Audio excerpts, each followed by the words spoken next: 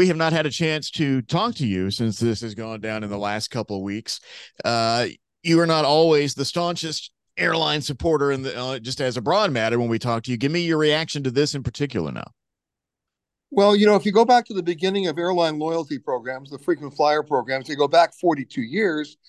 It was a loyalty program, or they were loyalty programs that were designed to reward you for your loyalty. We've gone way beyond that now. They've been redefined by the airlines, and Delta now included.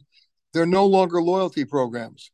They're privilege programs based on how much money you spend, and they've devalued the mileage programs to the extent where now a number of people are calling into question why they're members in the first place. Uh, it's a problem because you're, in a sense, angering your most loyal customers. And by redefining the program, what you're saying is it no longer matters how often you fly the airline or how many miles you fly on the airline.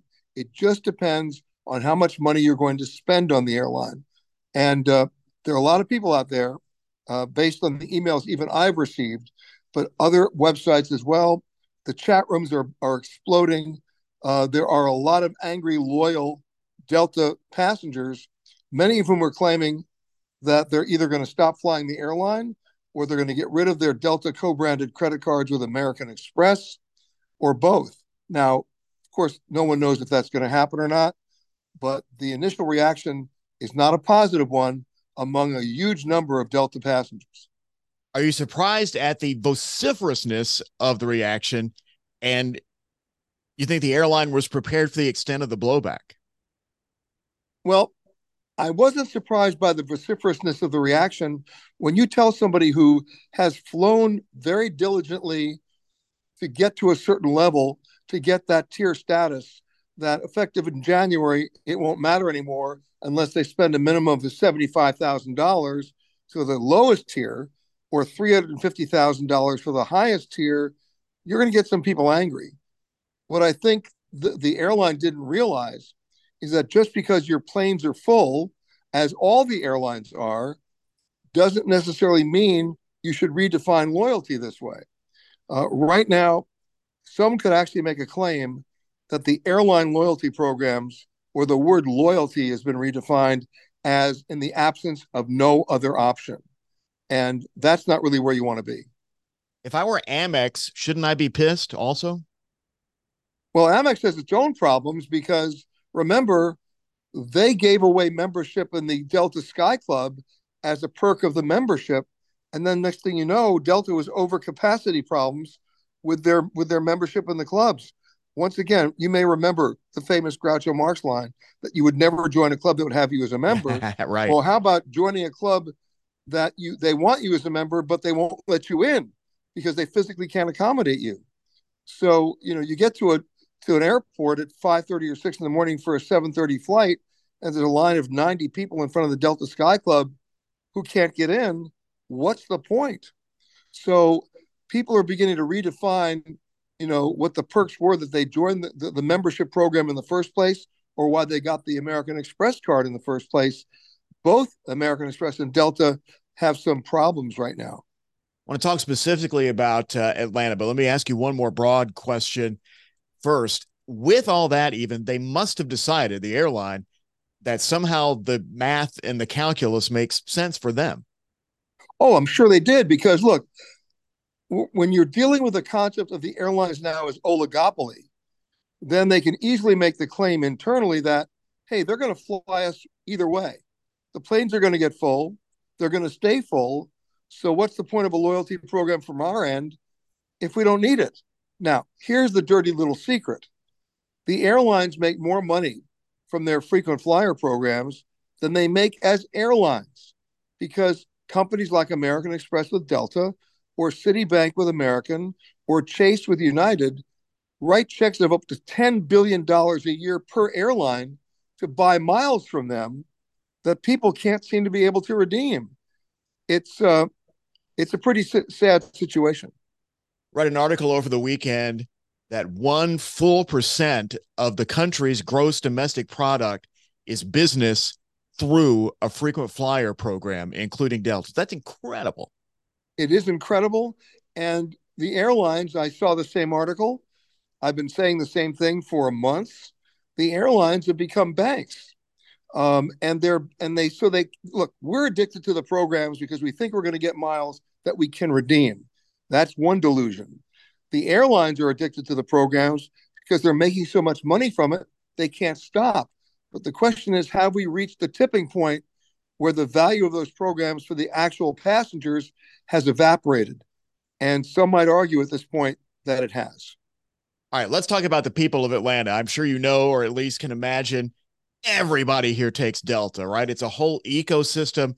A big part of the economy's based on it. It's easier. You know, you're not going to get throttled circling the control tower for half an hour in a storm. If you're on a Delta plane, you'll be able to land. I don't know that many people here, including at my house, would know what else to do. Talk to me about alternatives, either broadly or specifically.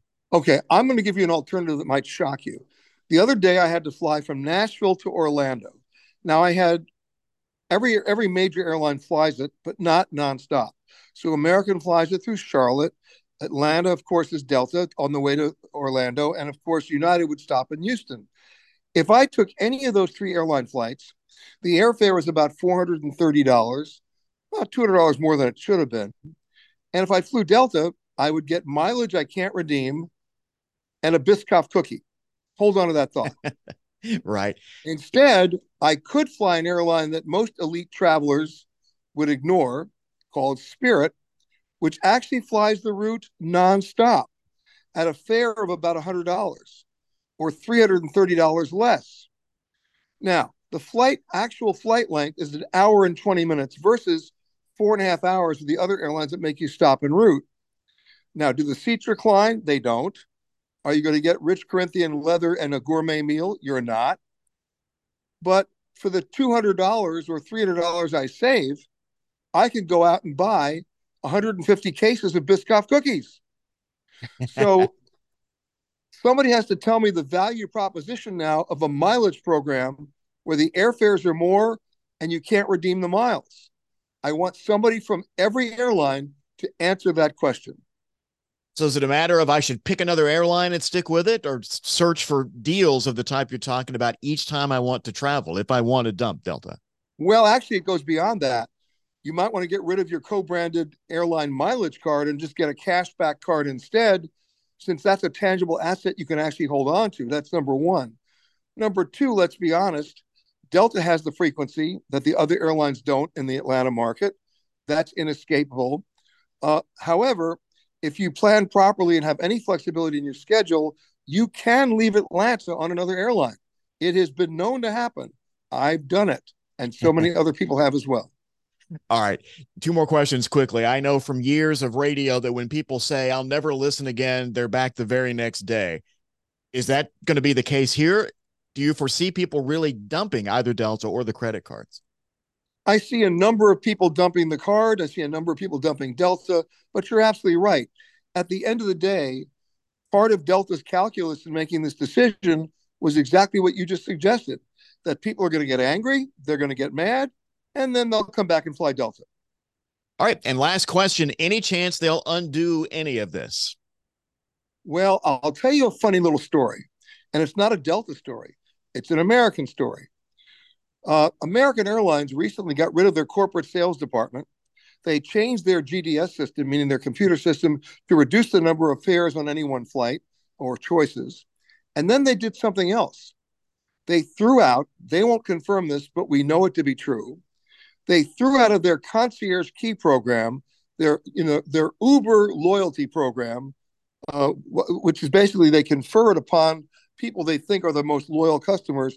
They threw out of the program 85% of those members. Those members happen to also be CEOs of corporations that book a lot of travel with American Airlines. And they did it for the same deal, or for the same reason that Delta did it, because it's all about the spend. It's not about the loyalty. I've known a number of companies now that have shifted all their travel purchases from American to United as a result of that one CEO being thrown out of that program. So let's see what happens.